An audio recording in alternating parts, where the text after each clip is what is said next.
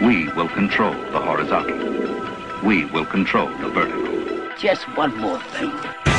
Hey now! Oh, boy. Holy mechanical armies! Mom always liked you best. Oh, she did. You want it to be one word. What is the other word? One of these days.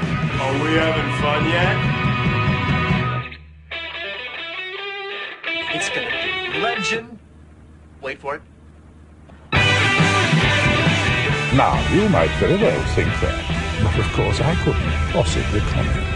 30 Helens agree. Oh, come on! Missed it by that much. Good evening. Hello and welcome to the Televerse, Sound On Sight's TV podcast. This is Kate Kulzick and I'm joined by Simon Howell. Simon, how's it going? Would you translate that for us? I'm tired. You're tired. Are you tired mostly because the voice is too long? That's part of the problem. There's a few things going on at once, but my school's on strike now, so I guess I'm going to have some free time this week. You thought you were going to have free time. You're going to be watching Lost. What up? Crap. Yeah, that's happening, isn't it? Yeah. Balls. See, but now we'll actually be able to intelligently discuss the finale as opposed to just, me taking pot shots at it without having seen it? Yeah, pretty much. Which actually transitions us rather nicely into the comments this week. We got some great comments. Thank you guys so much. We heard from Mario, who is mid season 2 with Deadwood and loving it. So that's awesome. Way to go, Mario. He is sticking it out with The River and is liking it, but is not sure it's gonna work to continue. Have you heard much about that? Last I heard, the ratings weren't doing too great, but I'm not sure. I don't think many people are watching The River, as far as I know. Also, he's a fan of White Collar. And have you seen any White Collar? I haven't checked it out yet. I think I watched the pilot at work a few months ago, and it seemed decent. But I've always heard that it's gotten really good, and I haven't had the time to check it out. Yeah, I like the cast, but I haven't gotten to it yet. But it is one because I was catching up with some Psych this week and some other shows. I do enjoy those USA shows once they find their groove, sort of. So I feel like that's one I should check out. Like Burn Notice had for a while. Yeah, before it just got too ridiculous with the serialization. But and then he also mentioned Game Change, which is, of course, the TV movie that's going to be on HBO, I think, this coming week, maybe next week, about the McCain-Obama election and the Sarah Palin choice as vice president and all of that. So I'm really looking forward to that. I like Recount a lot. And, of course, it's written by Danny Strong, who we, of course, know as Jonathan from Buffy. Mm-hmm. So what about you? You looking forward to that one? I can't really say that I am. I mean, I'm not really sure that it seems like the stuff that's, if you followed all that, there's going to be the stuff that's public record and that you know about, and there's going to be stuff that could very well be made up. So, like stuff with her alone in a hallway breaking down or whatever. And I don't know, I'm kind of sick of Sarah Palin and that whole topic. And as someone said, I'm not sure it's really the most important narrative to come out of that election. But anyway, that's just my reservations. Maybe it'll be good fun. I never did see Recount, so I can't really judge. Yeah, we'll see. Well, I plan on watching it, so we'll probably be reviewing it on the show at some point. Then Justine should watch Luck is another comment. She's pretty sure it's the best show she's never seen, so, get on that, Justine. Makes sense to me. Do it. And then also we got an interesting comment from Keith, who posed the question of when series don't have a proper ending, one that they've planned out and don't have resolution, does that decrease one's enjoyment of it? So is it still worth watching a show if you know that it got canceled before it could resolve anything? Is it still worth watching? What do you think? Yes, clearly. I mean, I'm just really struggling to think of a show that, because I mean, even some shows don't get canceled. They just kind of have crappy finales. Like, I'm sorry, but the Buffy finale is not very good. Like, it didn't hold up on rewatch for me. But I mean, it doesn't negate the goodness that came before, and even especially in the case of a show like Deadwood, which really has no ending, which actually I think is better than a bad ending.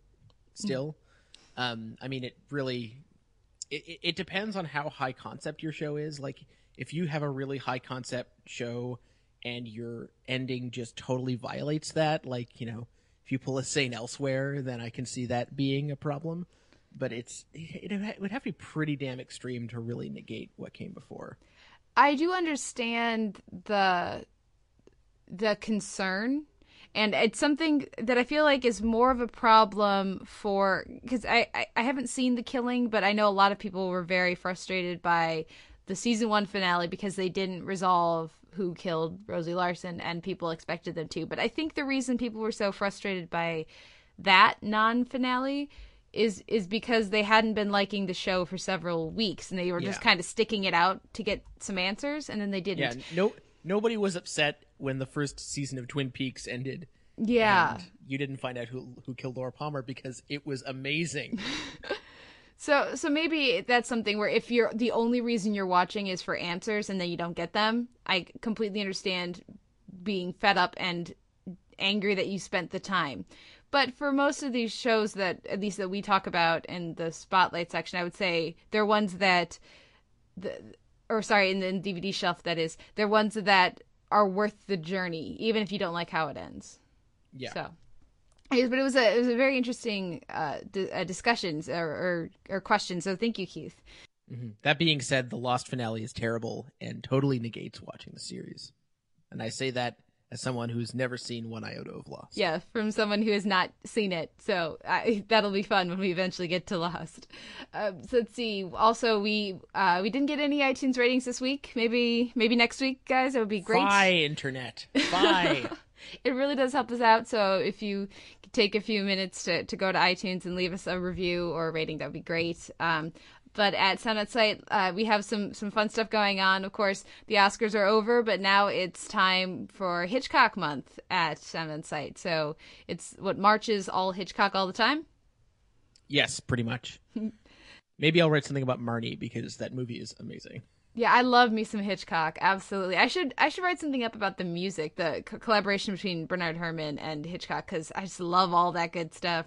You should totally do that. You're uniquely qualified to do that. But I also, let's see, last week I did my best time travel episodes list, which was so much fun, and I got a lot of great comments from you guys on Twitter that helped me construct some of the picks for that. And this week I am busting out my Mega Procedurals Graph-a-thon.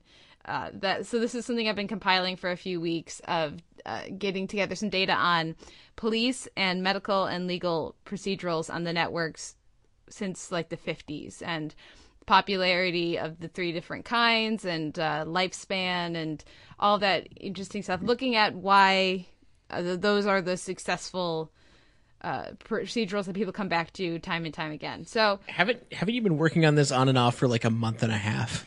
Yeah, I would say mostly off, but yeah, I was fighting with Excel for a while because it didn't want to let me do bubble charts, but I figured it out. So, there are going to be graphs. There will be many, many graphs. God, there's blood in the water, folks. But before we go into anything else, I should say I'm very excited. This week we don't have a DVD shelf. Instead, I got to interview Bill Persky, who is the creator of That Girl, one of the creative forces behind Kate and Ally. And then, of course, he was the producer on The Dick Van Dyke Show for several years. So this guy has 5 Emmys. He has Emmys for writing, directing, and producing. And it was pretty great talking to him. So that was a lot of fun. And that's coming at the end of the show today. I think he's also an amateur astronaut, but I'm not totally sure. And it was fun to hear his perspective on TV right now, because he keeps up with it and has a lot of thoughts about the state of the network's sitcoms and dramas and everything. So that'll be coming at the end of the show. And if you're listening, Bill, thank you so much for coming on. It was a lot of fun talking with you. But let's get into our week in TV. You have caught up with the new show. Yes, based on chatter I was reading on various blogs and sites and places I won't mention because they don't need more traffic than we do, I decided I would take up with Spartacus, or sorry, as it's known now, Spartacus Vengeance, which it has to be said like that. You can't just read it like a normal person. So because I was time limited and because I felt like I could get away with it, I watched the season 1 finale, which is appropriately titled Kill Them All. This is not a show that does subtlety. And then I watched from season 2 on. I think it's worth noting that Kill Them All is probably the most violent hour in TV history. I'm trying to think of other of things to combat it with, and I just can't.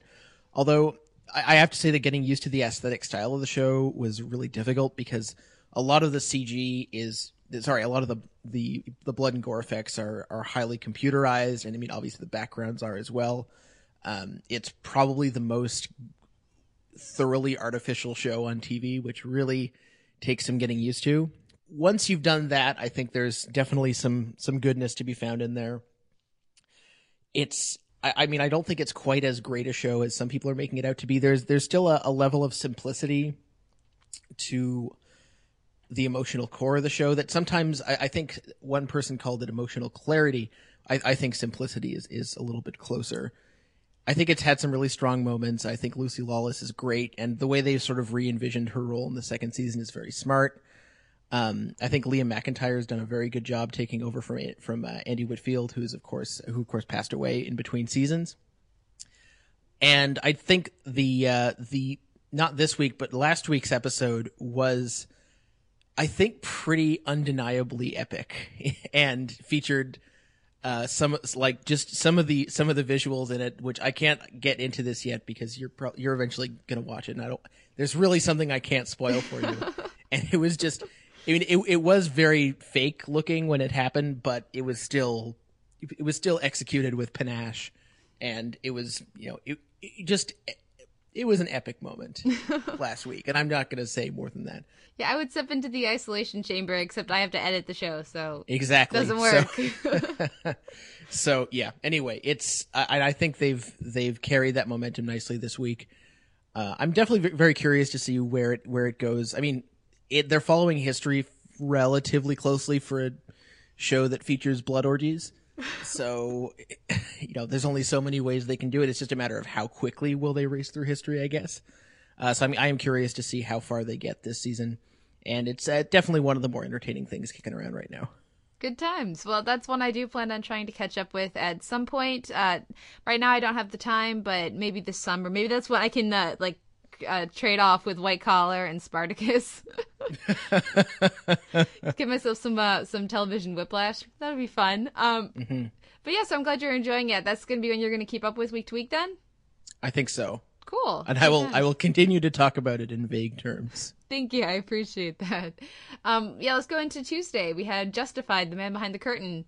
As if the cast wasn't awesome enough, we have two new additions this week, and it's no surprise to our listeners that we're big fans of both Stephen Tobolowsky, that is, and Jim Beaver, and they both joined the cast this week, hopefully in a recurring status. But other than the awesome cast, which we all already know that we like, what did you think of this episode? Well, I'm not done talking about the awesome cast yet, because I'm assuming we're not going to see much of Tobolowsky just based on the nature of his role. He'll show up every now and again, Stephen Root style, but it kind of seems like we're going to see quite a bit of Jim Beaver for at least a little while. And just that whole scene when you find out that Boyd is planning to pit him against the current sheriff and have him run against him, he's currently running unopposed. I was just like, this is too awesome. I can't handle it. The rest of the episode is solid, but not. I mean, I think the difficulty with the episode, it's not really a problem, but it's one of those episodes where they're putting everything in motion. I mean, it's pretty much the exact midpoint of the season, and they're setting a lot of really, apparently pretty crazy stuff into motion. And the preview for next week seems to indicate that, of course, Gary, Wynona's ex-husband, is not long for this world. I thought the last scenes of the episode, which are probably, the last scenes of his life, are so sad and funny and appropriate. I think one of the things I was concerned about this season was them losing sight of Raylan somewhat, just in the midst of all these characters, and that seems to be not happening. And I think that they're doing a really good job of showing us that he can do things that are awesome, like, throw a bullet at Wynn Duffy and say, next one's coming faster, and we can be like, hell yeah, and then we can realize half a season later that it was a really dumb idea. Yeah, and now they have a bullet with his fingerprints on it, so, oops. Normally, that's not what happens when he threatens someone. Yeah.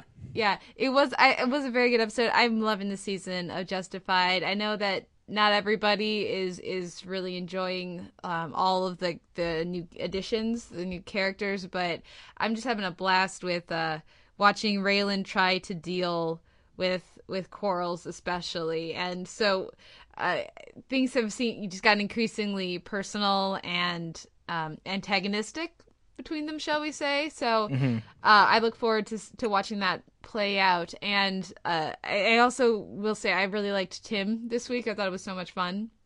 Because Rachel's gotten more to do this season, but Tim has still been pretty much on the back burner. So to watch him have to deal with Raylan, which is kind of how I feel like everybody in that office has to deal with him, not work with him. Not work with him, yeah. Just sort of endure. Yeah, absolutely. So that was a lot of fun. And just finding out that he's living above a bar and right now, and that people just seem to have the wrong idea about him. Not, Quarles isn't the only one who tries to bribe him this week. So I think there's a lot of that was a good running coming. Gag. Yeah, it's good time. So I'm really looking forward to. Yeah, it's not in the spotlight this week. I think because while it was a good episode, we both kind of feel like there's better coming. It's going to get serious. Yeah. So we'll see. The other thing is if they ever the serialized plot really kicks into gear this week, which is the other reason that it's kind of, it's you just feel like it's ramping up. But if they ever want to pause that and just have an episode with Raylan as like the cowboy bouncer, like Roadhouse style. Yeah, Roadhouse, totally. I would totally just watch a Roadhouse episode of Justified. Yeah, now I'm just picturing all of that's Dalton comments from Roadhouse, but that's Raylan. I think it works. I think take him out of the knee. It would totally work. Yeah. Next on Tuesday, you didn't watch Cougar Town, but I did. This was Lover's Touch, which featured a lot of crazy jewels in wedding mode, along with plenty of other things going on. The reason I'm mentioning it this week is that we got to see some more sincere moments from Ian Gomez as Andy this week, and I really enjoyed that. I thought the dynamic with Ian Gomez and Josh Hopkins worked really well, and it was so nice to have Busy Phillips and Kristen Miller on the same side for once. Normally, of course, they hate each other, but the notion of them teaming up is somewhat terrifying, so I thought that was a lot of fun. So Cougar Town is still, a lot of fun for me. Then we had on Wednesday Suburgatory, Poetic Injustice, and they managed to sexualize croquet, so, good job there. And the idiotic poetry teacher falling all over herself, considering Dahlia the new voice of the generation, was pretty great. So it was a good one-off gag, and hopefully it won't come back, but it was a fun episode. I enjoyed it, and definitely I would say better than last week.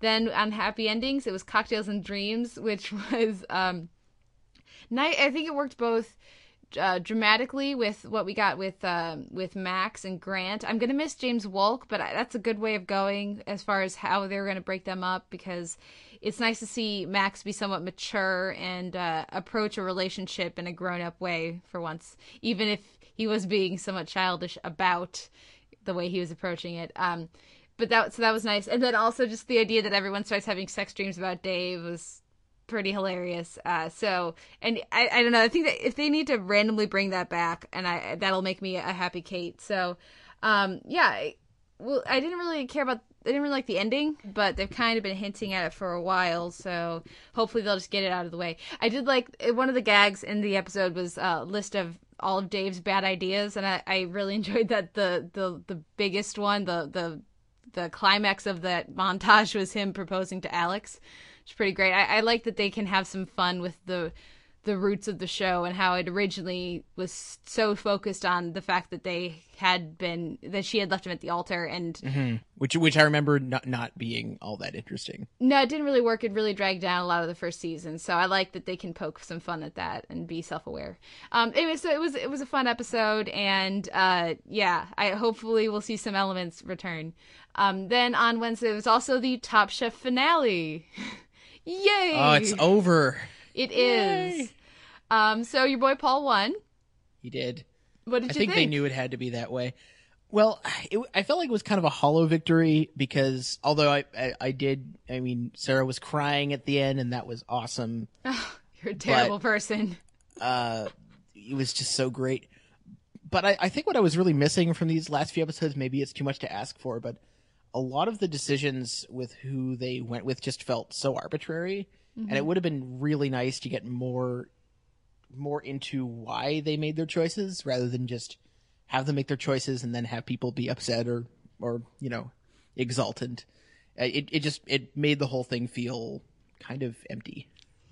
Yeah, I hear what you're saying. Absolutely. It's like they care so much about the reveal moment that they don't give you any, even though they spend like 10 minutes on the deliberation, they don't give you an accurate idea of what the judges are thinking or why they're making the choice they're making. And that's just definitely disappointing. Mm-hmm. And it was especially glaring in that episode because they don't really spend any time talking about the chef's journey. Like, what did they learn?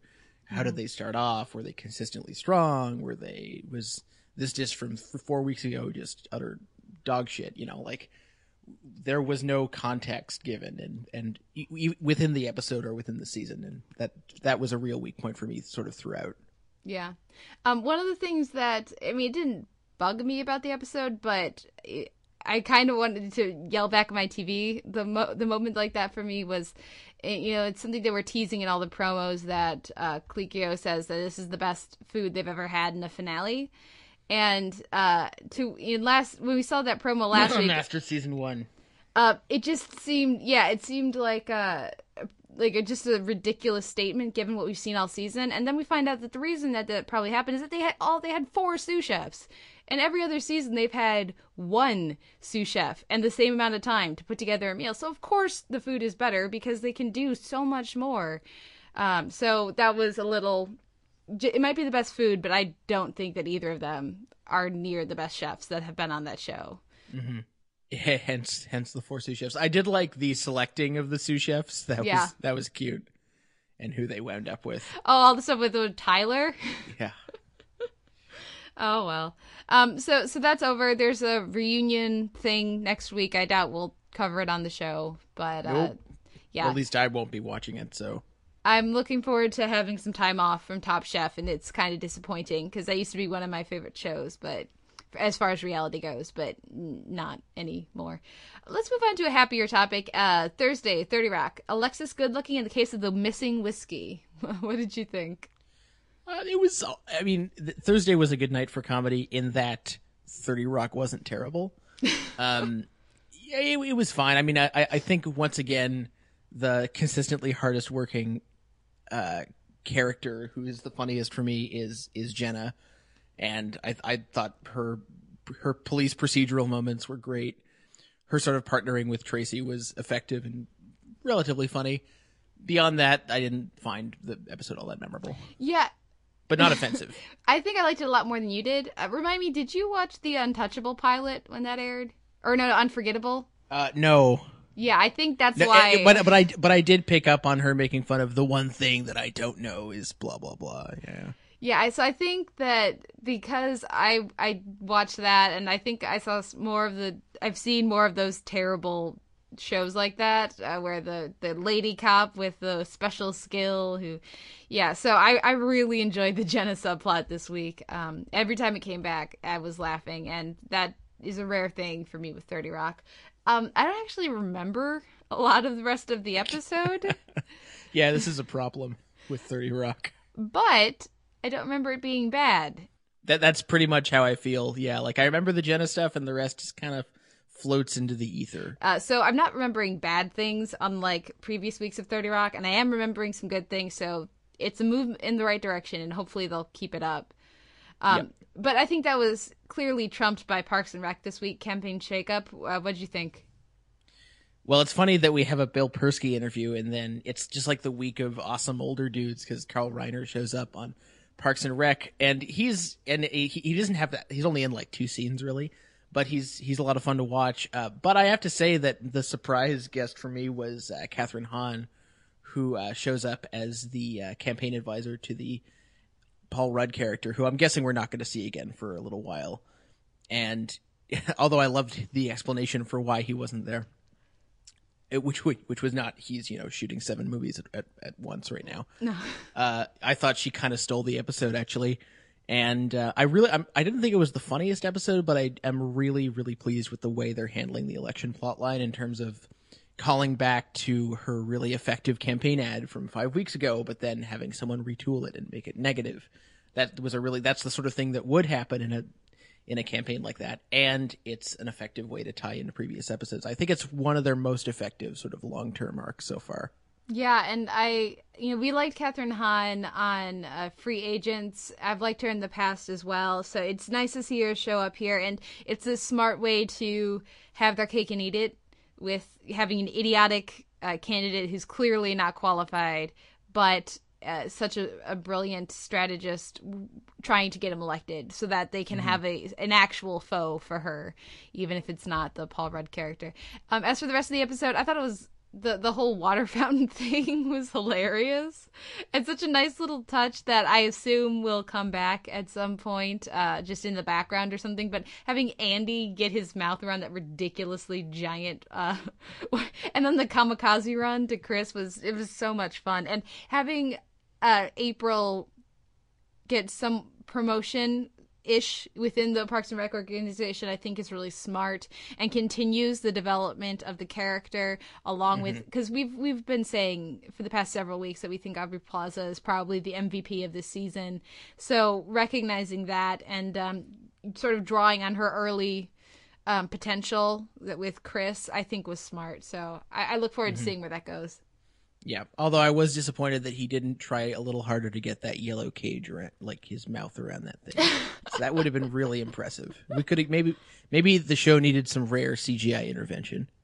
Next, there was also the pilot of Awake, which we talked about last week. We both liked it. I liked it more than you, but I think we both recommend it to viewers, right? Mm-hmm. I based on reviews I've read that have seen more than the first episode, though, I am worried. So we'll see. We'll see. We'll check in with that again next week. And then on Saturday, I saw An Idiot Abroad climb Mount Fuji, which is the last, it's essentially the last episode of this season of An Idiot Abroad, which was Carl goes to Japan and the cat cafe where you pay, what was it, like £15 for a cup of coffee and you get to pet cats. Was so decidedly, that's not something I've heard of before, but that's such a Japanese thing, at least based on stereotyping and clips I see of crazy Japanese TV, that I thought that was hilarious. And I know a lot of people who would love to have one of those around the corner, so I thought that was kind of cool. And then I just thought it was so neat that Carl spent 15 hours walking up Mount Fuji. He started at 2 p.m, and he got to the peak at 5 a.m. And that was just, I mean, damn, would you do that?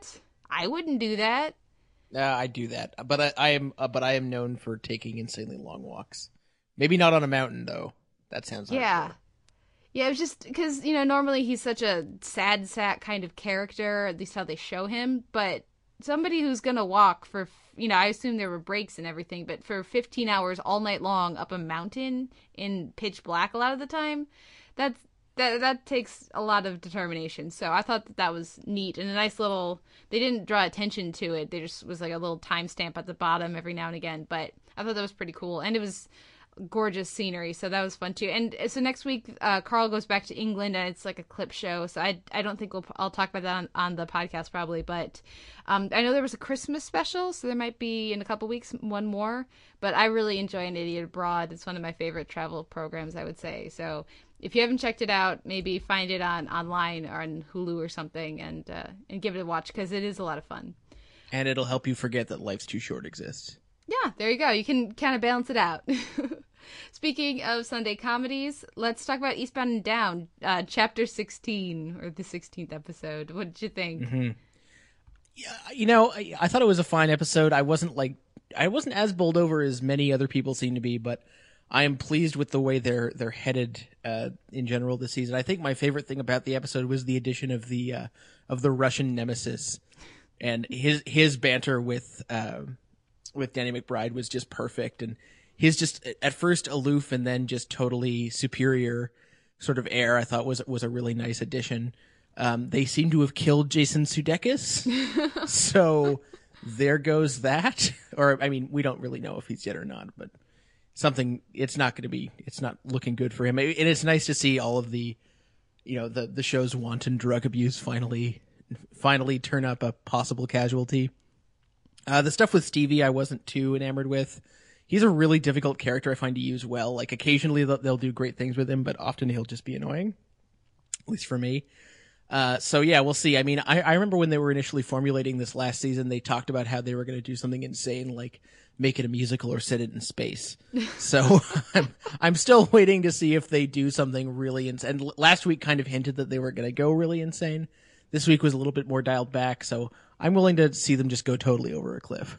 Yeah, we'll see what happens. And yeah, last week didn't work for me, but that's sort of high concept craziness I think would be fun. So absolutely. I loved it when News Radio did that. Why not Eastbound and Down? Then for me, the thing that worked so well in this episode, besides the fact that they killed Jason Sudeikis, which was just hilarious and so much fun at the end of the episode, was I thought Matthew McConaughey worked so well on the show. And, I haven't seen the previous season, so I haven't seen, when I guess he goes to Mexico and recruits him or something in the second season. It's a long story, but he's shown up a couple of times. Yeah, but I thought he fit in really well with the tone of the show, and maybe this is what Matthew McConaughey should be doing at this point, instead of churning out romantic comedies and such.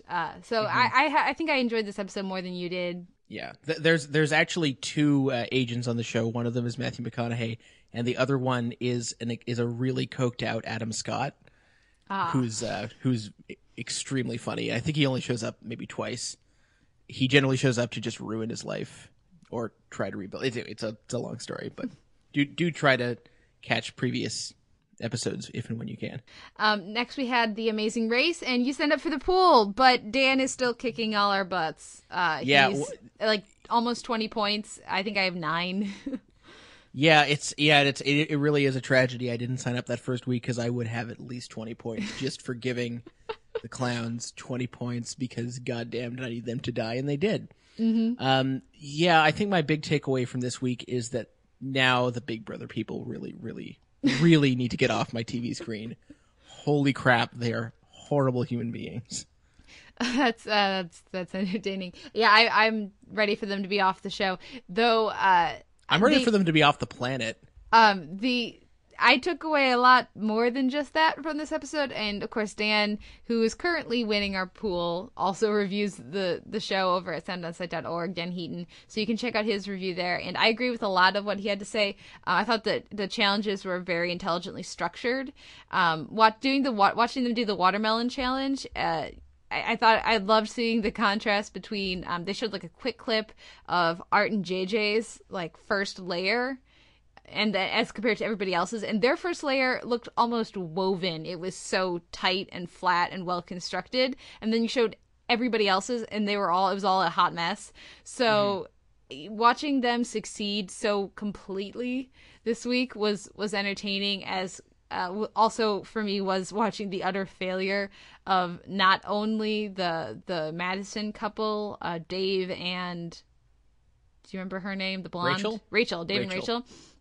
But also the brothers, the twins, who were Adam's pick in the pool. So now he's going to have to pick a new team to win it all. But I was glad when they when the twins got eliminated, because there was some kind of scuzzy stuff that they were doing at the airport as far as trying to get people to knock everybody else off the list out of order and stuff. So yeah, I was also more positive on the dating divorcees before this week. So basically everybody featured in the promo for next week, I want to leave. But I am liking Bopper and Mark and the Mississippi Girls, and I'm liking the Border Patrol more than I did. They still really creep me out. Bopper and Mark should be really annoying, but they're not, probably just because they're so happy-go-lucky that it's sort of infectious inadvertently.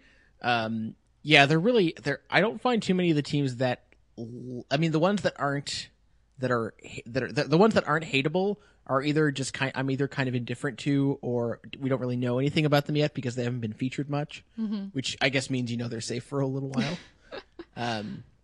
So yeah, I mean we'll see where it's going. I'm definitely enjoying it so far, and it's as soon as we get rid of those Big Brother assholes, I'll feel much better.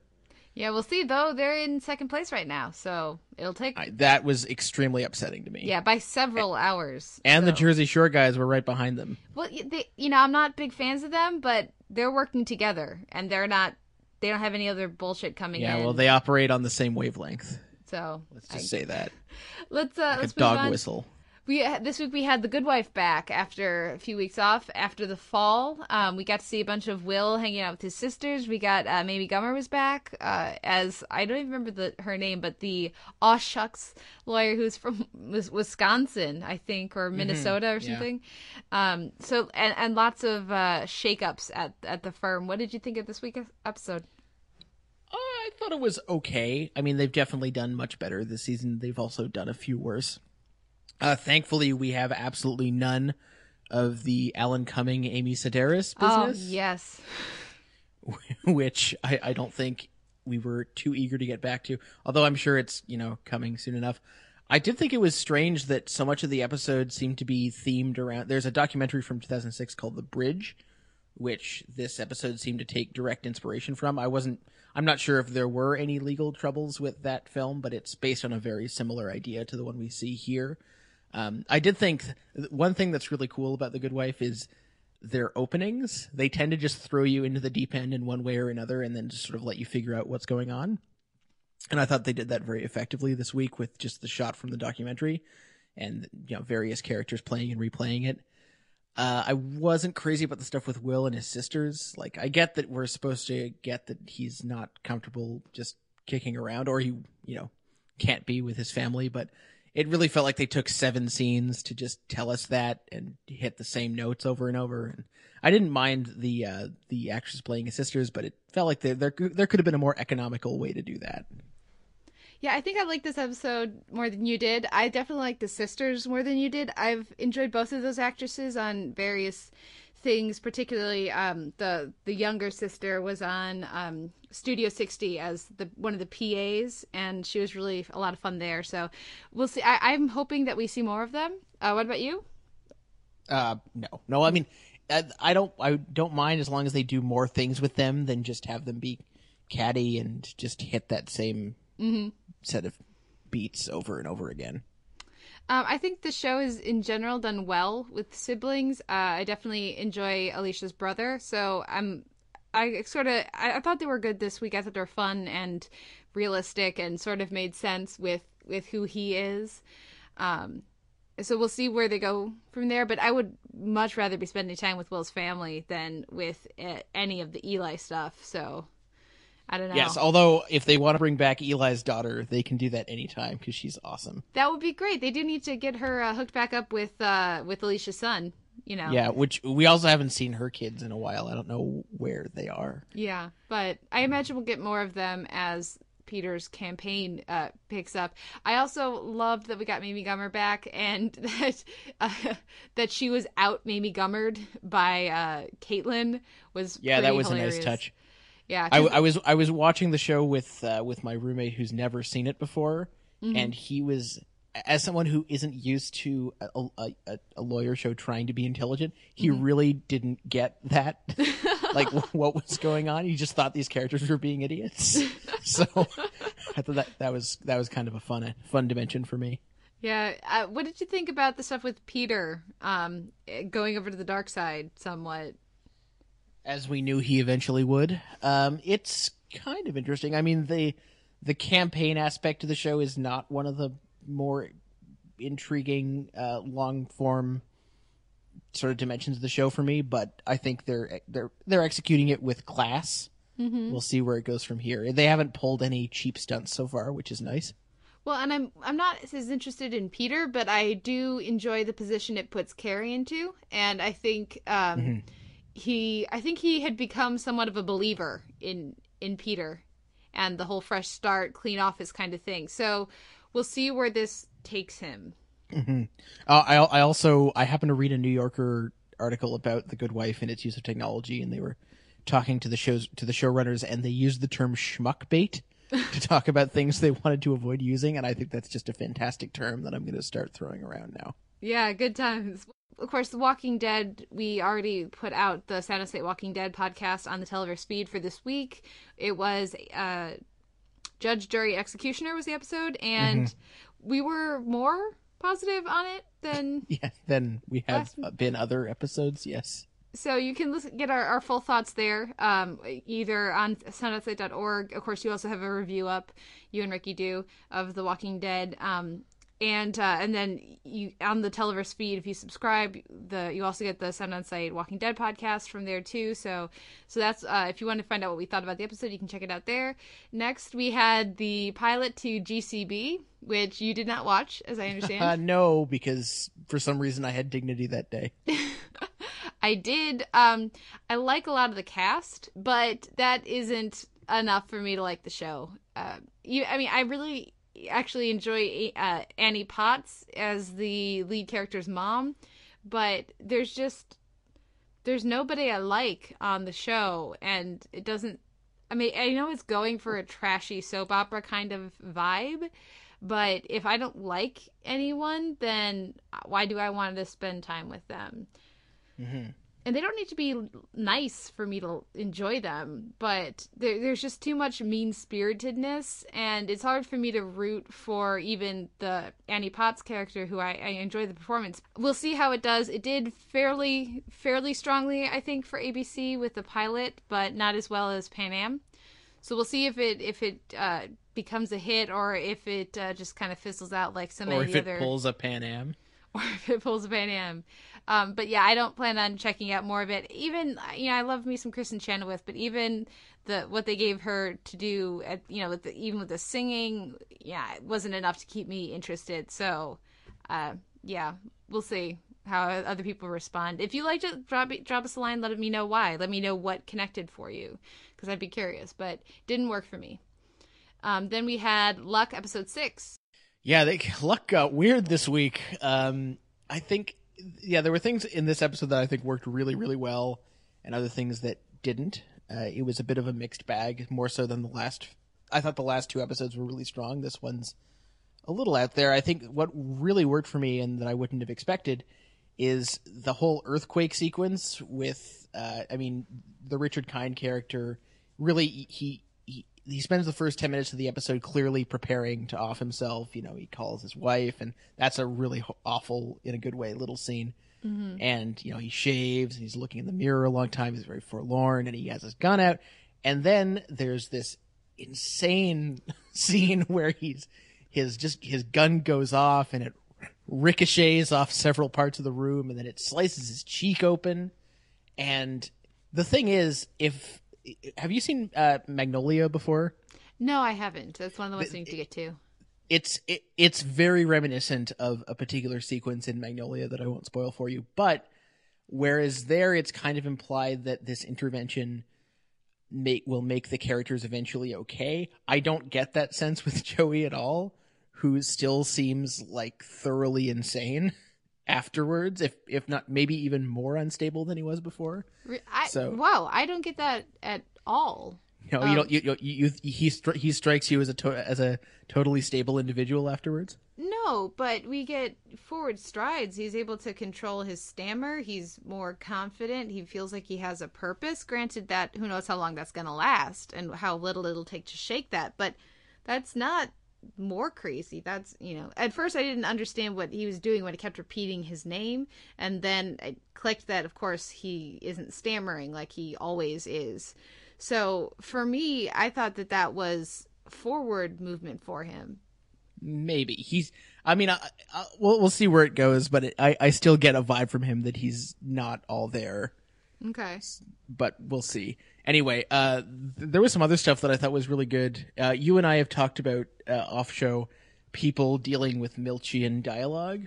Mm-hmm. I think Farina's having a little trouble with that. Yeah, I would maybe agree. It's just me. I think Hoffman's dealing with it very well, and I in particular, I really like it's hard to pull off a line about how a horse is a perfect gentleman, which is one of the early standout lines. And I think that's great. There's some other stuff that I didn't like so much, but let's get to you first.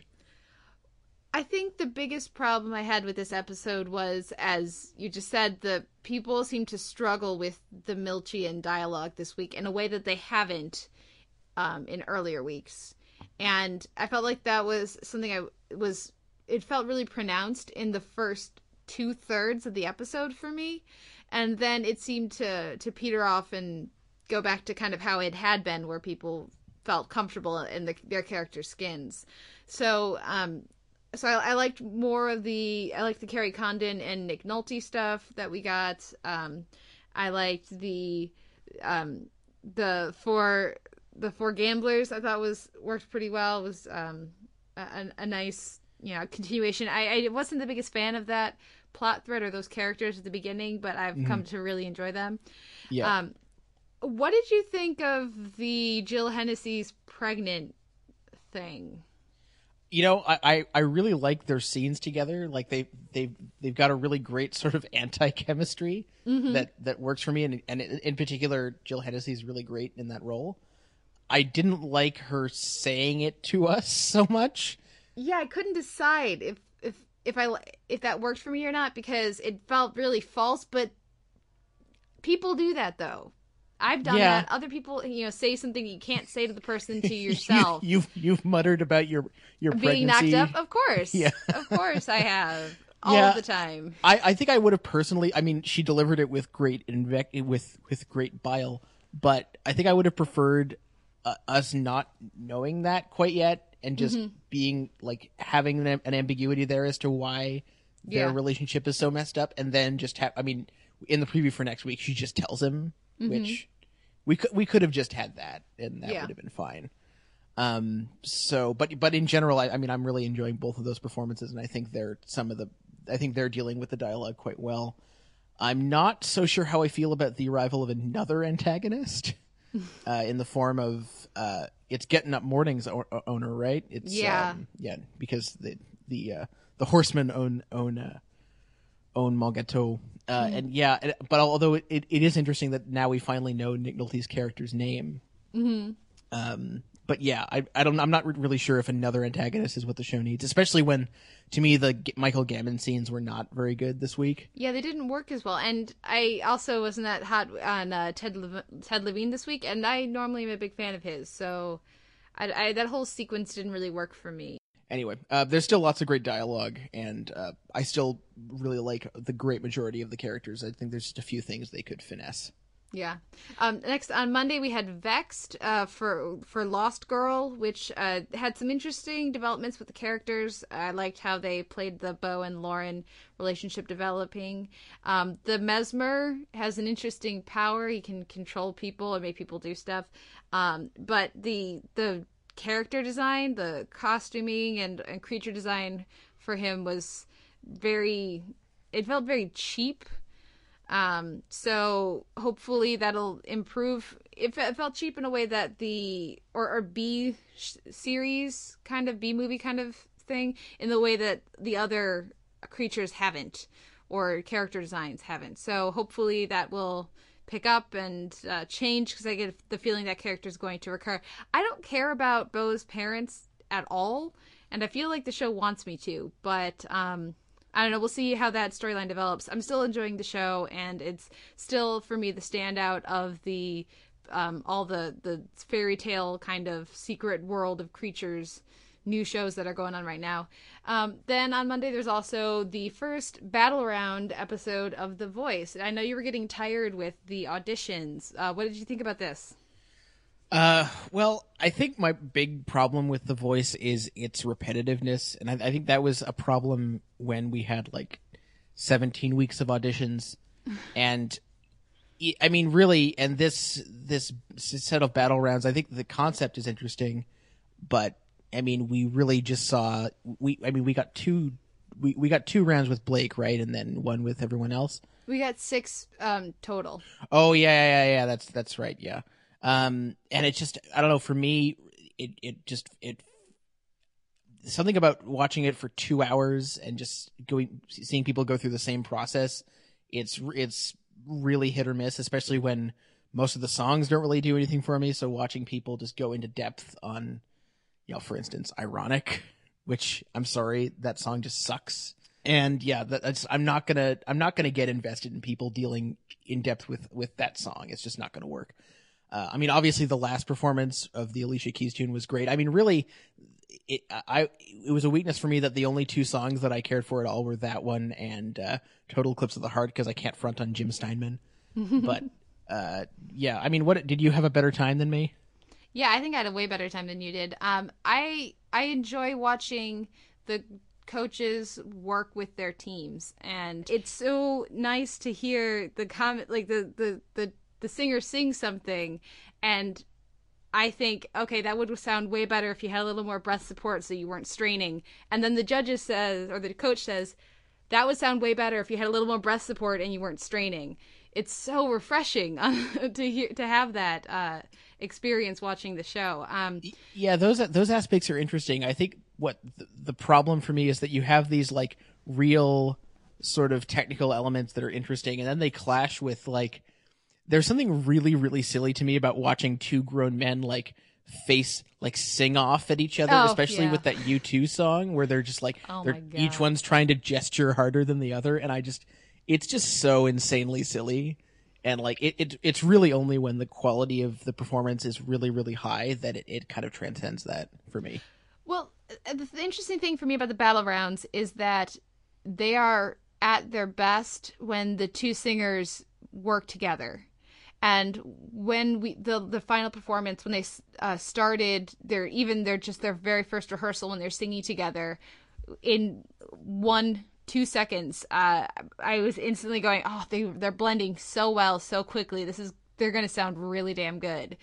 As compared to some of the other singers who were fighting with each other or weren't working together, or even just,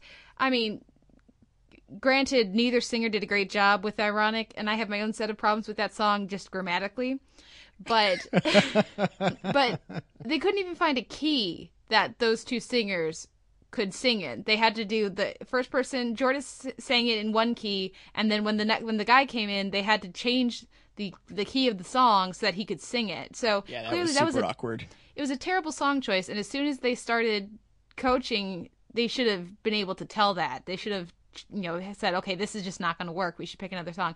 I did also really like that they called him on it, that you could see every person, all 4 judges and both performers knew that sucked.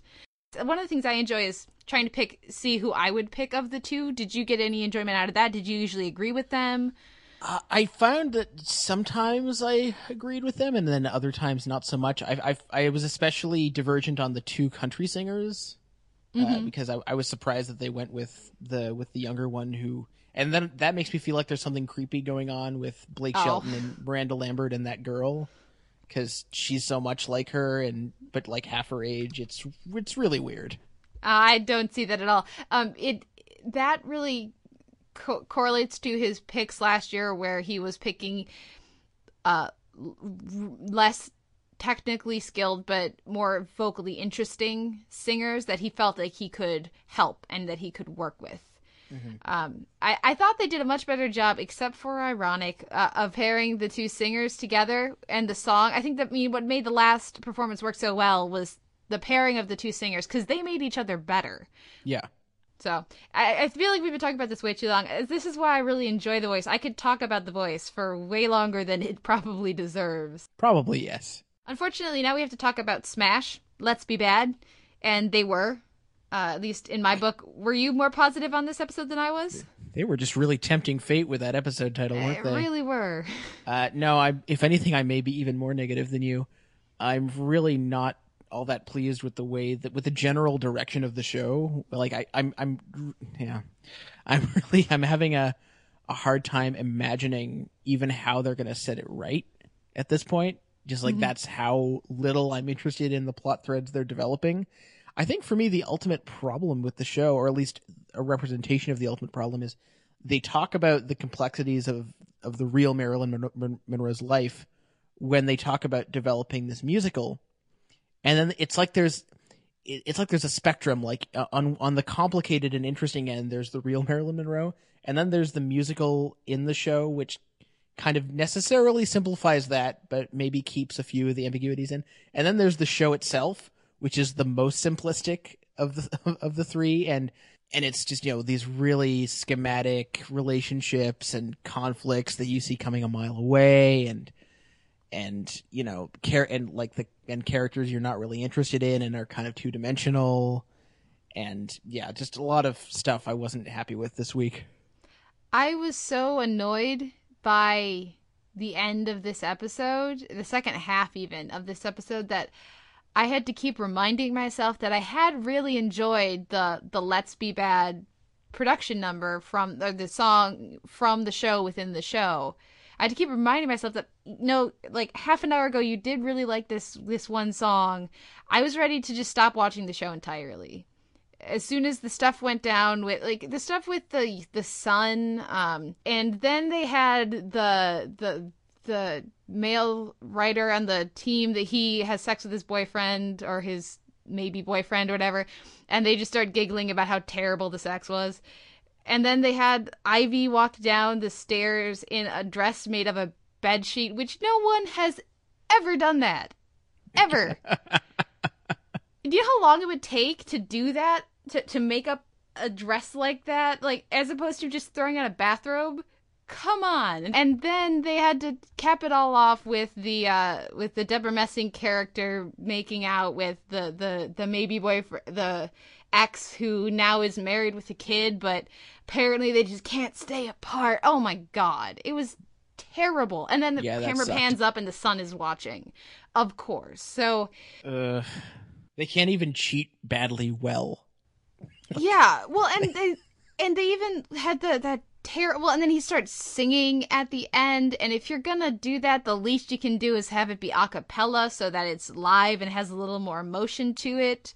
And you compare and you add that in with the terrible I'm gonna sing It's a Man's World and striptease to myself in a mirror scene, though I'm running late for my my boyfriend who I love very much, his important dinner. I'm gonna sing to myself sadly and strip. And let's not forget that they've given him an attractive coworker just to manufacture more drama, which yes, of course. I already don't care about that character, and they're gonna give him more to do, which great. So yeah, not looking good, Smash. But let's take a break. We're gonna listen to a little clip of the final performance from The Voice last night, and we're gonna come back and spotlight Archer for the first time. So we'll be right back after this. Hand me the world on a silver platter, and what good would it be with no one to share, with no one who truly cares for me? Some people want it all, but I don't want nothing at all. If it ain't you, baby, if it ain't you, baby. Some people want diamond rings, some just want everything, but everything means nothing if I ain't got you. That was If I Ain't Got You by Alicia Keys, as performed by Anthony Evans and Jesse Campbell on The Voice this week. Normally, of course, we use a clip from the show or a song that was used in the show that we're spotlighting, but Archer doesn't really do that too much. So rather than using the theme song, I figured, it fits in the music of the week. It's definitely, I would say, one of the more memorable pieces of music on TV this week. So Archer crossing over. So much happened this week, and it was so deliciously dark. What did you think of the episode? Dark and wrong. I mean, really, the two big developments this week are Archer's stooping Pam when no one's looking, which was amazing. I loved that development, and I just really like what they've done with Pam this season in general, and she's really kind of become like a bit of a wonderkind. And I think that's just been great, and to have that relationship happen, I think is a really smart development. Of course, it's funny because both FX shows that we cover got all serialized this week, so we have the return of our cyborg villain this week, which was great. I love Barry. I think he's just an awesome character. I think he has always been, and I think they recognized that immediately and decided to make him a basically invincible cyborg because so they can always bring him back. So they can always bring him and other Barry back. Mm-hmm. And I everything to do with Barry and his various plots, one of which is so awesome it's apparently going to make your brain explode, but we don't know it yet, which maybe puts an undue pressure on the show to really have his plan be awesome, but whatever, I'm fine with it. And then it got, seriously dark. And actually the last moment of the episode is not really a funny one. Yeah, it's just, it's funny because they actually went there and they actually did it. Or I guess maybe funny isn't the right word, but it's memorable. Audacious? Yeah, that's a good word for it. Do you think they're gonna continue the Archer Pam thing? Or do you think that's just gonna be something they come back to randomly? I think I could see it being something that is just a constant thing on the show that they'll just do every once in a while. Okay. Like, I don't think they're going to make them have a serious relationship or anything. Yeah. I don't think that's really in the cards. I just think that every once in a while they'll have Pam and Archer come out of whichever bathroom Pam's still allowed in, and or yeah. And they'll just do that. I mean, it could just be it could be an excellent source of running gags, and they've never really been short of things to exploit for running gags, really. I enjoyed finding out that Mallory and Burt Reynolds are still going strong. Sort of ish. Hopefully that'll mean he can come still back going. at some point. That would be great. Although if they could find a way to write an episode that isn't just, oh my God, we have Burt Reynolds. That would be great. Well, apparently they're going to a moon base at some point this season. So, who knows? If anybody could add more awesome to that trip, but I guess we'll see when we get there. I enjoyed Barry. I enjoyed all the stuff with Cheryl and Barry. Was decidedly creepy and hilarious. So we'll see. I mean, I feel like they're going to drop the Barry thing for a while, and then I guess pick it up next season now that they are renewed. I'm guessing they'll pick it up at the end of the season, like sort of what they did with the many multi-part episodes that we got at the end of last season, beginning of this season. I think we'll definitely see Barry again before the season's out. Okay. Well, I mean, I'd be all for it. It worked so well here. Nicola, they enjoyed so much their Captain Jackoff jokes this week. But I think I'm gonna miss that recurring gag somewhat. I guess we'll never find out who his actual father is, but yeah, I think this is worthy, even though there's only so much to say about it, this is worthy of the spotlight just because they went there. Yeah. And I mean, although we don't really know if he's dead. I mean, we assume so, and it certainly seems like in reality that's what would happen, but this isn't reality. And of course we have that moment of Jackoff saying, "Not all is what it seems," or whatever. Mm-hmm. We don't know what that means. And that's the thing, like, even though this is a cartoon, there's still a lot of mystery. Like, we really don't know. There's a lot of intrigue for what's basically a spoof. Yeah. So the show like navigates that space really well between being something that lampoons other things and being its own thing. And I think that's what makes it such a great show. Yeah, I'm definitely enjoying this season. Do you think this is the best season so far? I'm going to hold off on that. I really do think season 2 has some amazing highs, just especially that run of episodes that includes the Gator episode and Woodhouse's World War I escapade, which also makes him like 150, but whatever. Just that run was just amazing. I'm not sure we've had a run quite that good yet, but it has been very consistent. Mm-hmm. I think the single thing I want to see is baby. What's the baby's name again? The wee baby Seamus. We haven't seen him in a long time. Yeah. I think if they can just bring him into the next episode, then the season will have everything that it could. Maybe bring in Baby Seamus and Cancer next week, and then it's all you could ask for from Archer. Pretty much. Maybe the wee Baby Seamus should have a battle with Cancer. I could see that. Wee Baby Seamus would totally take Cancer out and just punch it in the junk, because Wee Baby Exactly. Seamus is that awesome. But yeah, it's been I think somewhat mixed week, but maybe better episodes from the comedies than the dramas in general this week. I think so. Although, yeah, tonight's Justified looks epic. So Yeah, I can't wait. I'm pretty goddamn excited about that. So a few show notes before we go to our fabulous interview with Mr. Persky. Of course, our intro and outro music is Sweet Petite by the Bicycles. We're up on Current if you want to catch the show streaming, or you can, of course, come to our post at sendonsite.org. Leave us a comment. We would love to hear from you guys. So let us know what you think of the interview. Let us know what you thought of this week's TV, what you think of Keith's question about whether a show's disappointing finale ruins your enjoyment of the rest of the series. And of course, we have an M4A and an MP3 feed in iTunes. You can subscribe there. Please leave us a review or a rating if you have some time. That would be great. I'm at the Televerse at Twitter. You are? I'm at Sucker Howell. And then, of course, you can also email us, theteleverse@gmail.com. I think that seems like it's enough. Anything else? Let's get to Bill. Let's get to he's Bill. Awesome. We'll be right back with my interview with Bill Persky.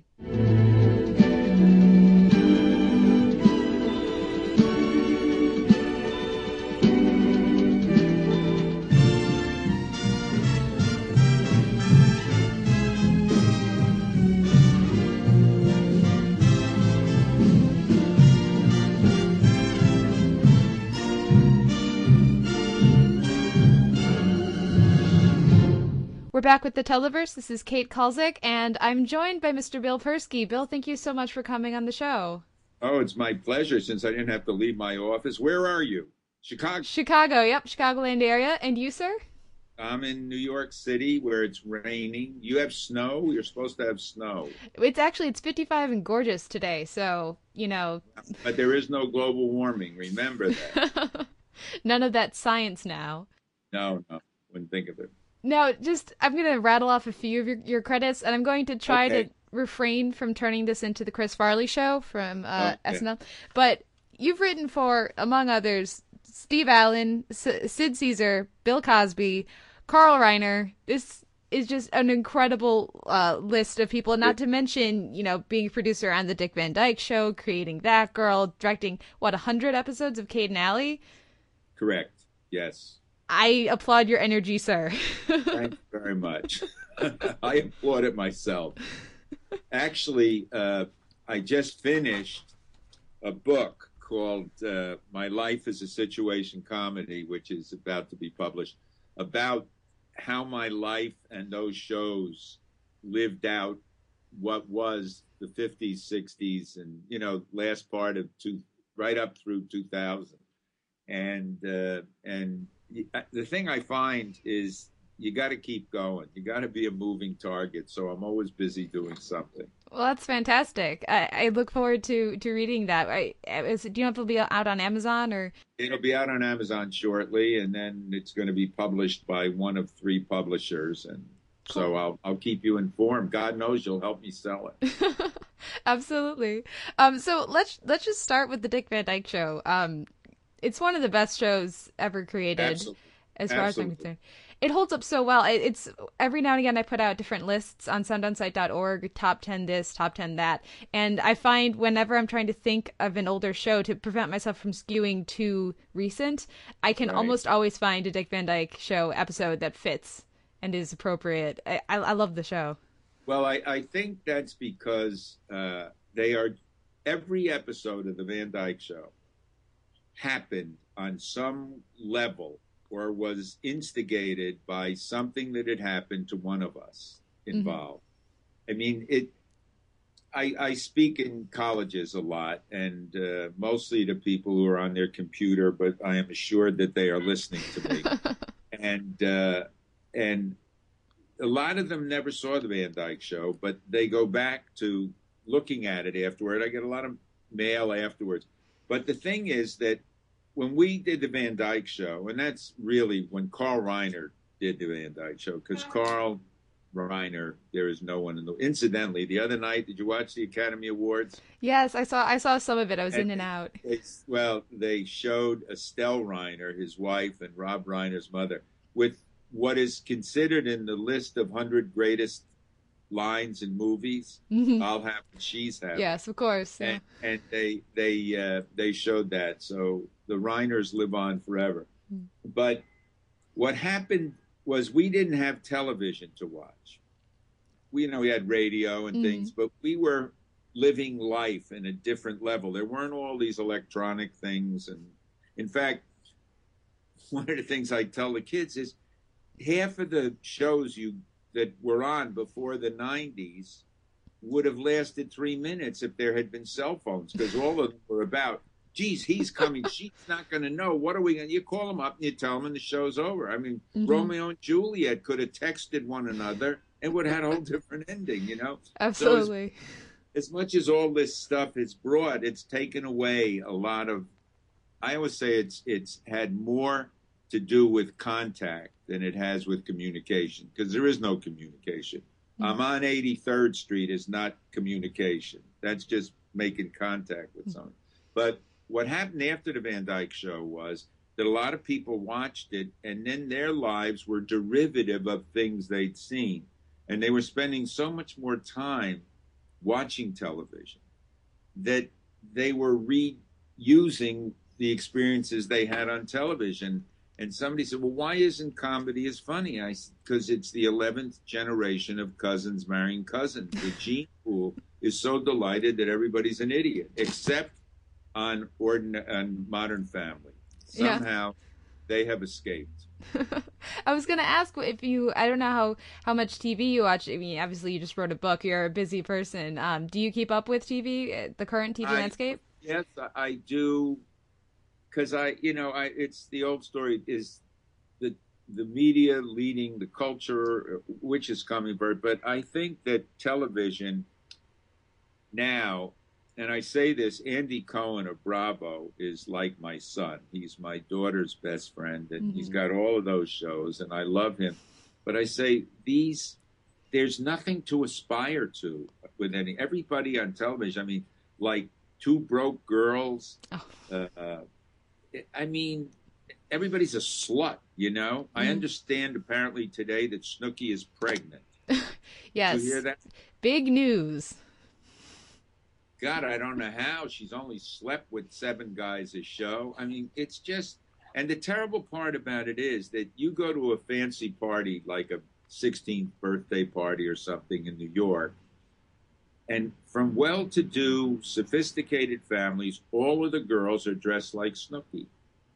And you say, it's not the kids. How can their parents let them do it, Mm-hmm.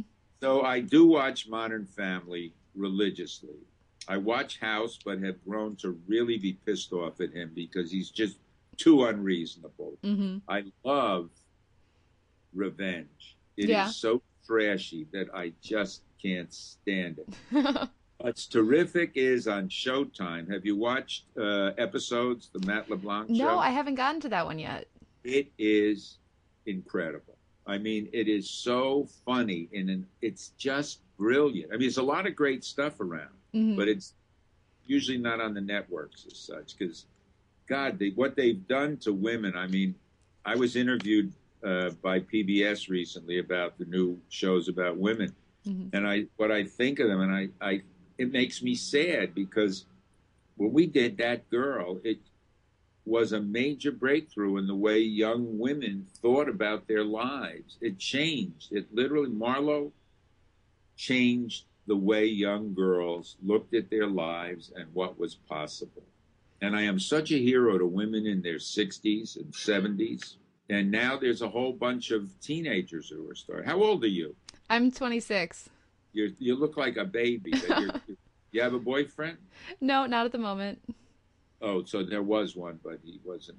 Well, I won't get into it. No, I'm curious because of course I would agree there are a lot of interesting, shall we say, female protagonists on TV right now, and especially if you're going to extend that to include reality, where you have your Jersey Shores and your Real Housewives, and et cetera. But what do you think of, for example, Parks and Rec? Because I feel like a lot of what I see in Amy Poehler and Tina Fey, I would connect to that line of strong female creative forces in television. Absolutely. I mean, those two shows, those two young women are great. But I mean, and they have all the foibles and all the insecurities, and but they're real people. I mean, I raised 3 daughters, and I went through everything with them. My oldest daughter, I raised by myself from the time she was 12. So I have a pretty good understanding of young women and what their lives are about. And those two are brilliant. What's her name? Wittig from Bridesmaids. Kristen Wiig. Oh, my God. You know, they are voices. They are truly voices. They're feminine. They show the pain of being feminine and the strength, you know. But Ordinary People really gets it right, I think. Yeah. You know, it's a cross-section, not Ordinary People. Modern Family. Who are ordinary people. Who actually. are, yes. And they just have respect for each aspect of it, and it's great to see. But that's a lineage of old-time television. The people grew up with higher standards, you know. I don't really watch any of the other comedies. I haven't ever really watched How I Met Your Mother, but I love him. Neil Patrick is terrific. Yeah. But I'm not a big watcher of comedy anymore. I like a lot of dramatic shows, you know. Yeah, well, there's a lot of really great drama happening. The Good Wife is as great as it gets. I love it. We talk about that show all the time on the Televerse. We love it. I was actually going to ask you what you thought about comedies, especially on the network, seem to go in cycles. Like, I know for a while after the glut of sitcoms in the 90s, there was sort of, after Friends and those shows kind of petered out, there was quite a while where nobody was making sitcoms, and only in the past few years with Parks and Rec and with Modern Family is another one. Have sitcoms become again considered a way to be successful, in the network game? Do you think that's just a fact of, I think it's a fact of economics as much as anything else. They are much cheaper to make now. Modern Family is a regular film type show. And they're expensive, but the ones done in front of an audience are a lot cheaper than filming outside and doing a movie. But even the half hours, it doesn't just cut the cost in half. It's exponential. I mean, it really is a lot cheaper. Plus, you get 2 shots at an audience in an hour. If they don't like the second one, they'll watch the first one. You're not loading up a whole hour of what you're doing. It's true. Situation comedy is always dead, cyclically. I remember when we did Kate and Allie, that was in 1982, 83, and they put us on the air at mid-season for 6 episodes, which turned out to be very successful. Bill Cosby that show had gone to NBC when Brandon Tartikoff was the head of NBC. And everybody had said situation comedies are dead. And Brandon said, Kate and Allie is doing well. Let's try another family kind of thing. So one of the ingredients that led to Cosby getting on and reopening the era of situation comedy was that one of them was successful. So, and let's face it, the world cannot live without comedy. No, it just doesn't work. It just can't. Well, and when we're talking about the difference between the pricing of sitcoms and the cost, because of course you have experience doing both studio audience and non-studio audience, because That Girl was filmed separately. Yeah. And what was the difference? Like, what was that experience like? Working on both of those. How did it contrast? Well, the multi-camera show is a much more writer-oriented show. when you look at the credits and you see there are 72 producers, they're all, for the most part, they're writers who, instead of a raise, got to be a producer. Yeah. But half-hour comedy in front of an audience is all about the writing. The talent is essential, but the scripts are changed and rewritten and rewritten and rewritten to the very last minute. In a half-hour film show, you write it, and then they go off, and you've taken your best shot at it, and unless there's a problem, you're not going to rewrite anything again. So in many ways, the acting on the film shows, the one-camera shows, is better because the actors really have a chance to learn it. Yeah. And on the multi-camera shows, the last second between the dress rehearsal and the air show, the writer has thought of a new joke, which is very seldom is any better than what was there. But the poor actor has to now think, what was the new line? And I can always tell when it's a new line, because you look at an actor's eyes and they kind of go dead and they say, here it comes, here it comes. Here. Then they say the line and they say, got it, got it, got it. They, but I mean, yeah, it's not about anything but what was that they just told me, So I love multi-camera because I'm a writer, and I love directing it because no matter how thoroughly you write something, you can't envision the fact that there's a little rain coming in over the back of the set of the TV, of the screen here as we're talking, and I'm sitting and thinking, well, maybe I'll move it a little this way. You can't anticipate everything. Yeah. And then I'll get up and I'll knock something over. And then it'll become more organic because I'm dealing with the moment that things are happening, and you just see things differently. Yeah. Well, I mean, when I look at your credits, I see 100 episodes of Kate and Allie direct. That just doesn't happen now. I mean, I guess How I Met Your Mother, Pamela Fryman has directed every episode of that, but that's the only show I can think of right now where you have that sort of consistency with the same director week after week. Jimmy Burrows has done that a lot on a lot of shows. He's done a lot of shows. Yeah. Well, because you often hear that television is the writer's medium, and I wonder how much of it is just because of that when you have different directors coming in. Well, with all due respect to most directors on multi-camera shows, after the fourth show, the cast knows everywhere that they can sit, how they can cross from here to there. I mean, there isn't a lot you can do. I mean, their characters are defined. So it's like coloring within the lines for the most. No director is going to come in and change anything. Some will be better at interpreting it, and they'll then be asked to stay on and probably do the whole series. But there isn't the directorial responsibility on a multi-camera comedy show that there is on a film show, because in the film show, the director is off somewhere with the cast, and he's the only one who's in charge. But when you're on the stage right downstairs from the writers, they're going to turn to the writers. They're daddy to the cast. Well, and when you contrast that with, for example, the hour-long dramas that you see, there's often, at least I find, more of a visual style, a more unique visual style to the hour-longs.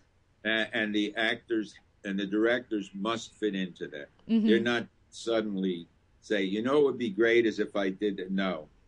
Because one of the things about television is the familiarity for the audience of who people are and what they're going to do. And very seldom do people change because they're part of an ensemble and it's like a formula. And if somebody starts acting differently, then everything shifts and what you've been counting on isn't there anymore. Yeah, I mean, and that's something that is grown over the years as television keeps expanding as a form. You get, with the increased serialization of particularly dramas, but there's a few comedies I think that have added that element. But as you start getting that, then change, I feel like, has started to become more acceptable, but it always seems to be in such small segments and baby steps, so that the viewers still, like you're saying, feel comfortable feeling this like it's the same show that they're watching week in week. Because they're their friends, and, and you know what to expect from your friends. And if one of your friends isn't what you expected them to be when you see them, you want to know what's wrong with them. And you generally want them to get back to being the person you're comfortable with, unless they're doing something destructive, and then you'd like them to change, you know. But nobody's doing that much destructive on a situation. I should hope not. Let's talk about Batgirl briefly, because unfortunately I wasn't as familiar with it as I would have liked to have been. I was sort of culturally aware, you know, having just grown up with a lot of TV, but I watched some of it to prepare for talking with you, and this show, I think the best word is adorable. It's just, Marlo Thomas is, I dare anyone to not like her, unless it's out of spite. If you knew her, you would think it even more. I mean, she and I have been just the closest of friends, and she is one of the most powerful human beings I have ever met. Strong. I dubbed her the Velvet Steamroller because she will get her way when she believes in something. She listens and listens, but she will always go with her heart. And she will roll over you, and you'll end up doing what you wanted to do, and you'll just kind of brush yourself off a little bit. She never stops. I mean, she just finished doing a play on Broadway, which I think was probably some of the best work I ever saw her do, you know, and and her energy level. I mean, her father founded St. Jude's, and Marlo and her brother and sister now run the corporation, but Marlo was the face up forward, and she is doing commercials, and she's, like this morning I saw a St. Jude's commercial with the pilot who had landed the plane in the river. And he was talking about, I'm not a hero, and he's down in St. Jude. And I know Marlo did that, and she never stopped. And, of course, her husband, Phil Donahue, who is an icon of all icons. I mean, the two of them together, it's like you sit there and say, I'm with royalty right here, you know? And Marlo, if you have Marlo as a friend, you're covered. I had a situation recently with one of my godchildren, and who was ill, and the minute I told Marlo the plane tickets to St. Jude's were theirs, the kid was in for a week, got evaluated, and I said, Marlo Thomas is like having your own SEAL Team 6. You don't need anything else. And to get the show on was not easy. She walked into a room with 12 men. Kind of like the women's health care meetings these days. They never learn, do they? And she convinced the network to give a chance. There was no way for a single girl not living with her parents to be on television who wanted a career and a life of her own. It had never been done before. You were either a daughter or a nun or a teacher or a nurse, but nobody lived by themselves and had a life of their own. And at the end of 5 years, the biggest argument was that the network insisted that she and Donald get married. And Marlo just refused. She said, if she gets married, that just proves that we've spent 5 years for her to have the ultimate achievement of being married, and that's not what the show is about. And seriously, I was just down in Richmond, Virginia, speaking to a women's group, and there were women there from 30 to 70. And the older women, they said, that girl changed my life. I just didn't know it was even possible until Marlo did it. Well, and it's just crazy to think about now with, you know, what my generation is used to seeing on television, which is, you know, years and years of being told you can be whatever you want to be, and seeing that reinforced, you know, particularly if you're a certain social status. But, you know, that so just the idea of that it couldn't exist before is crazy. Now, like with Two Broke Girls, they're skanks, you know what I mean? There's nothing to look up to. What's that one, New Girl? She's a fool. I mean, there are a lot of women on television who are, you know, in the comedies who are just really non-aspirational. You know, they need a role model. They're certainly not role models unto themselves. Yeah, it's, you know, it's interesting because then at what point does it become the ultimate equalizer that you don't need to have a role model? But I would, we've gone on the record on the Televerse of not being a fan of Two Broke Girls. We kind of destroyed the pilot when we were reviewing it. So I hear what you're saying, absolutely. Though I would say we have grown more fond of New Girl, but I also hear where you're coming from there as well.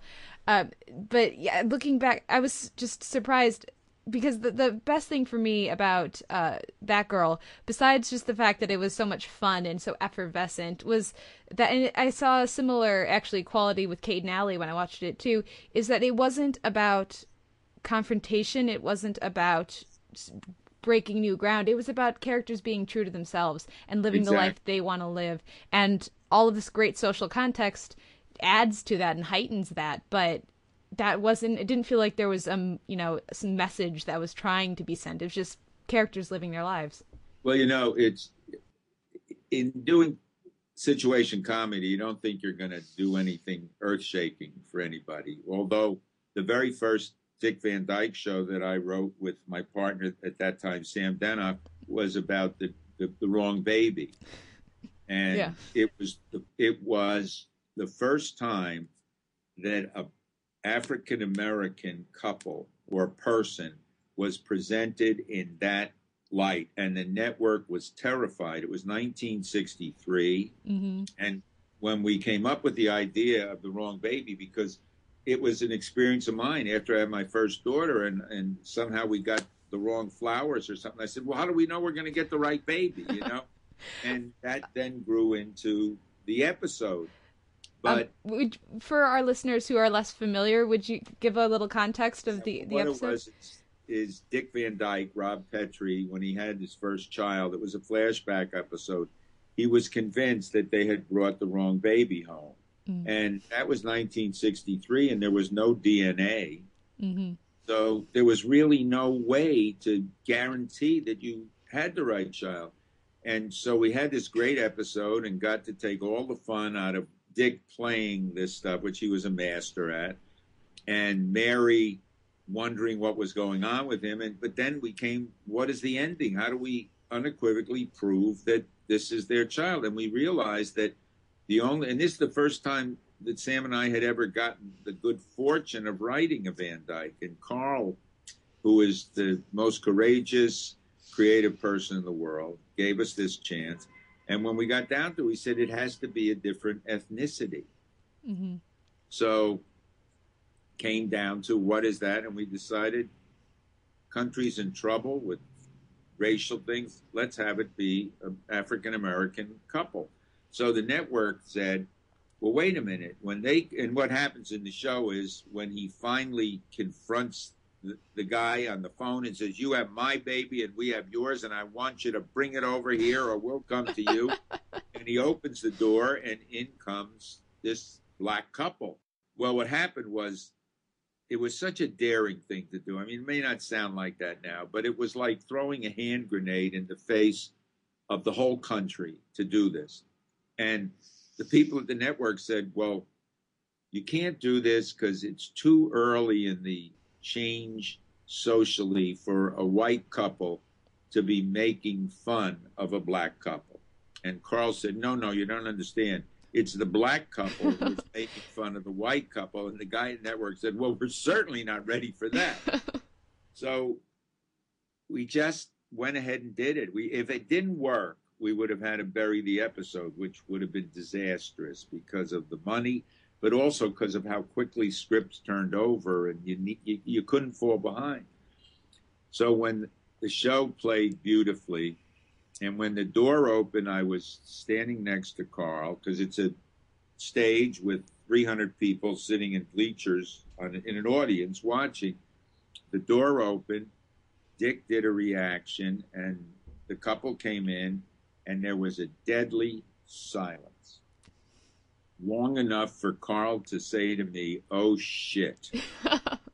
And then there was an explosion of laughter that lasted for 20 minutes. Not one laugh, but every time we try to start again and reshoot it, they would find something else fun. We could not get them to stop laughing. Now, when we edited the show together, it's just like a good, solid laugh. But it was a turning point. It was absolutely a turning point in American culture that you're allowed to do that, just like that girl was. And one of the things I talk about in my book and when I speak, that the difference, I look at that girl and Kate Nally as bookends, with Mary in the middle. Mm-hmm.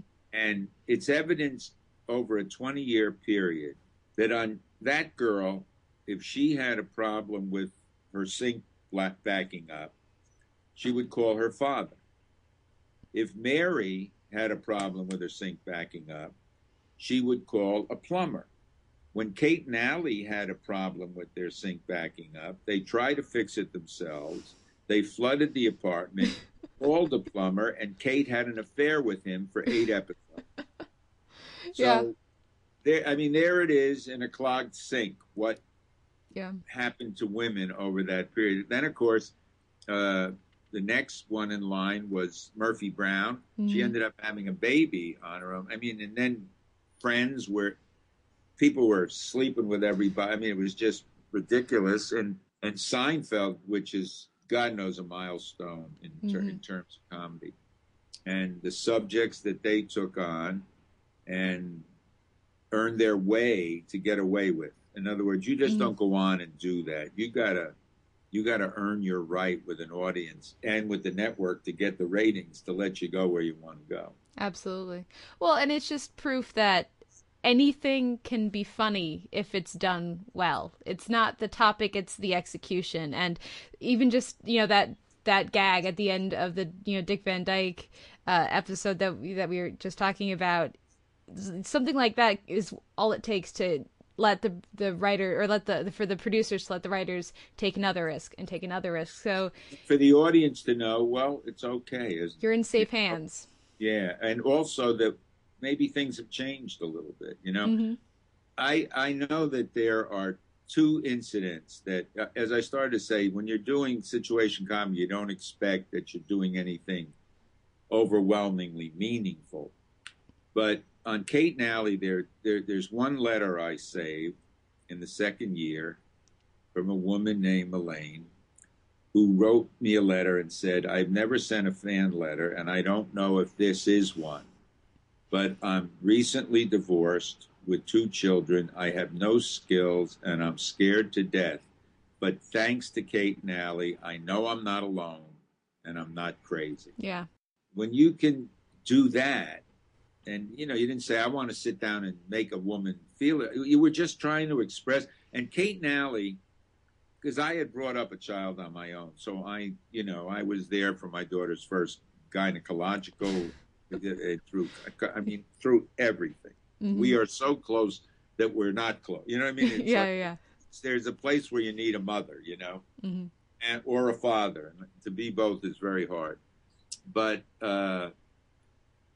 then there was a woman who a friend of mine who's a psychiatrist told me, he said, I have this patient who's having this terrible problem, or was, and I think you'd find it interesting. Her husband had just gotten remarried to a very beautiful, sexy, whatever, and she felt totally inadequate, and it was Thanksgiving, and she was in turmoil as to whether to have Thanksgiving for the kids with her and then have Thanksgiving with the husband, or whether to not have Thanksgiving. And he said she was really, her whole life was coming to focus based on Thanksgiving. It wasn't about Thanksgiving. It's about who was she, what rights did she have, how much competition should she let herself be caught up in. And so she talked about it a lot as a vehicle to discuss a lot of other things. And then he saw her the week after Thanksgiving, and he said, so we never resolved it. What did you do for Thanksgiving? She said, I did what Kate and Allie did. I just invited everybody and let whatever happened happen. So you say to yourself, That's nice to have done that much, you know? That's really nice to have affected lives in what I think was a positive way. Yeah. And relationships was what Kate and Allie was about, because that was what the whole world was about in the 80s. And I felt that, you know, God knows in a relationship there's sexuality, but that isn't what a relationship. Relationships are built on trust and respect. Yeah. I don't care if you're having a relationship with your dog or a person or whatever it is. If you don't have complete trust and complete respect, you're not going anywhere with it, because those are the tent poles that hold it all together.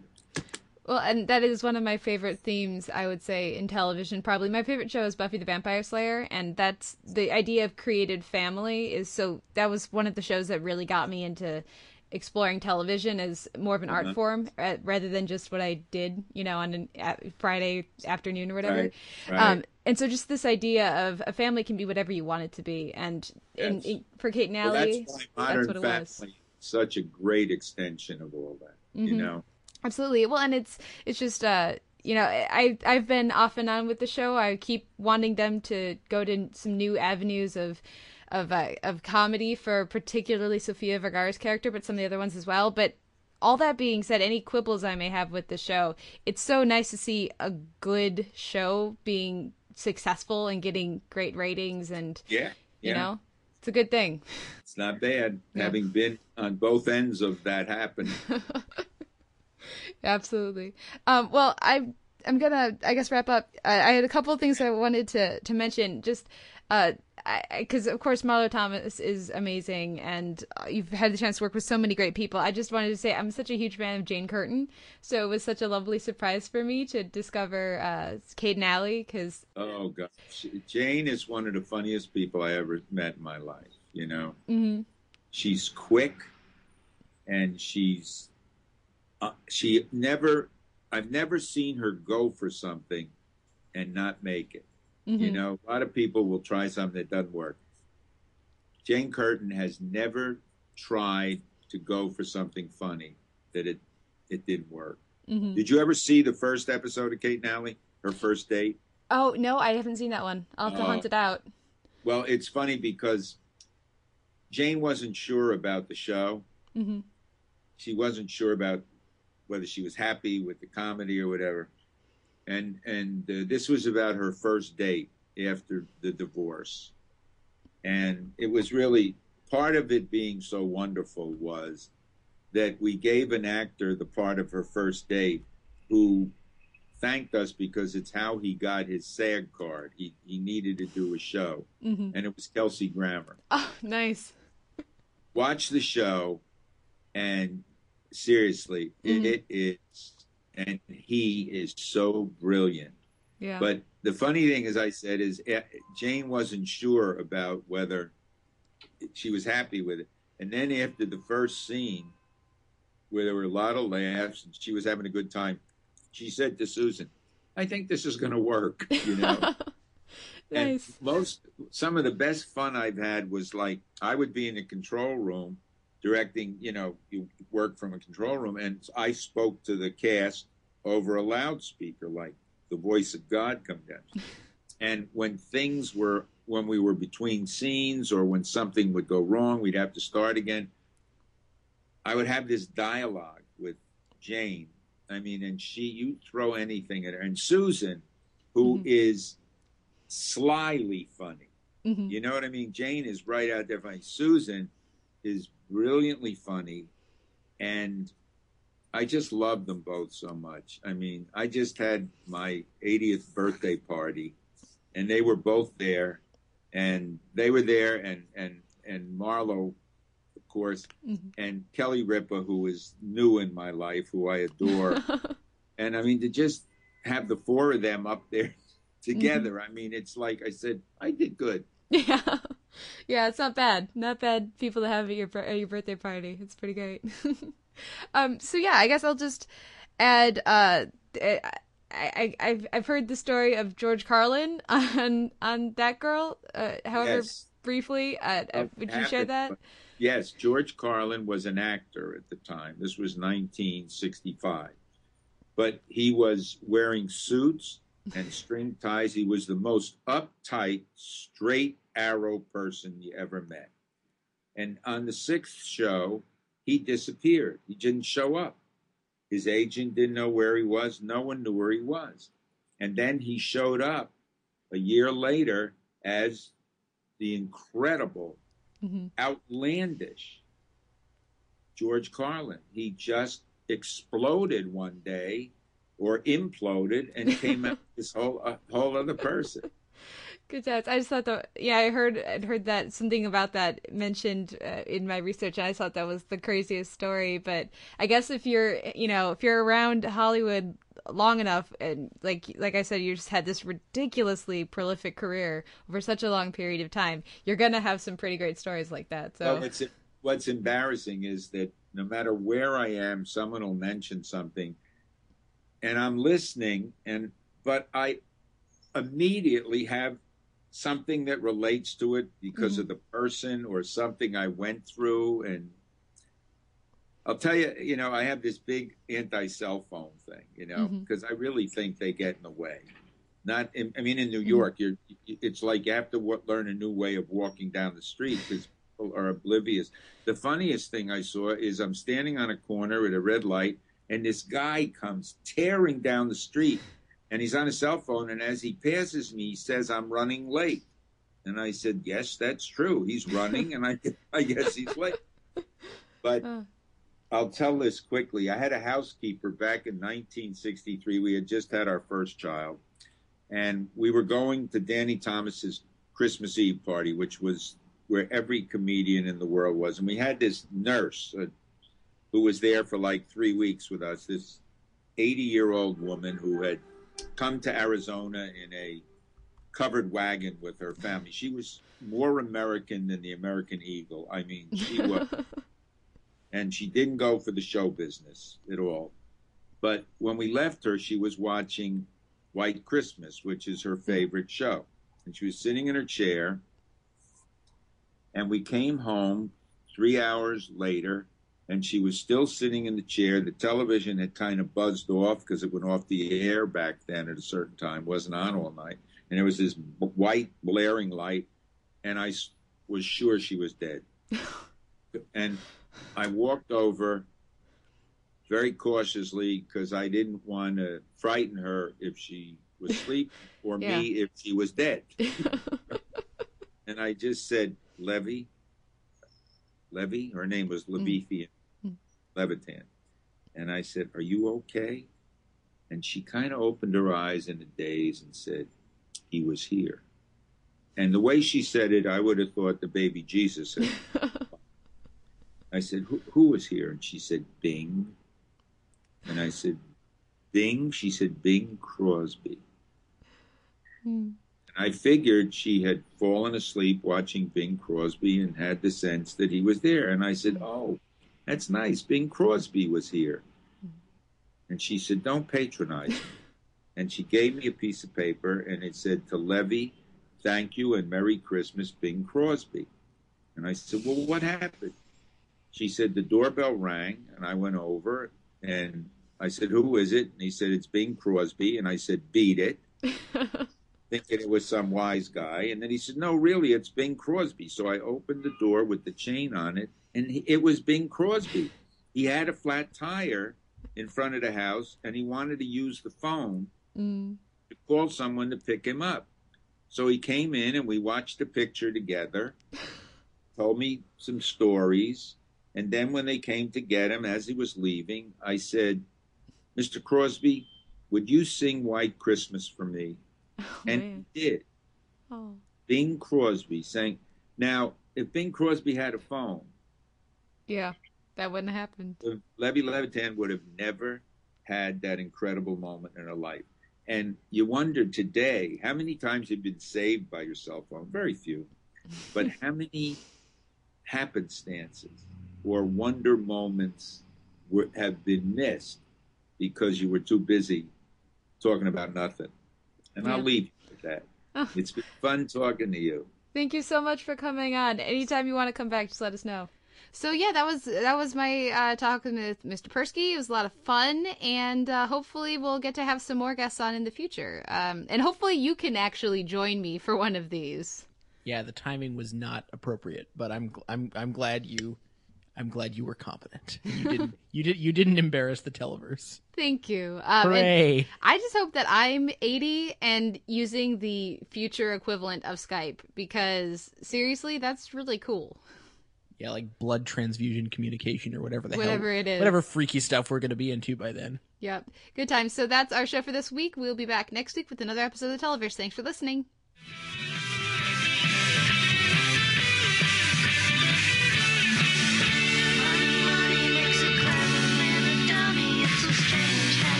Singing good original Singing good original music.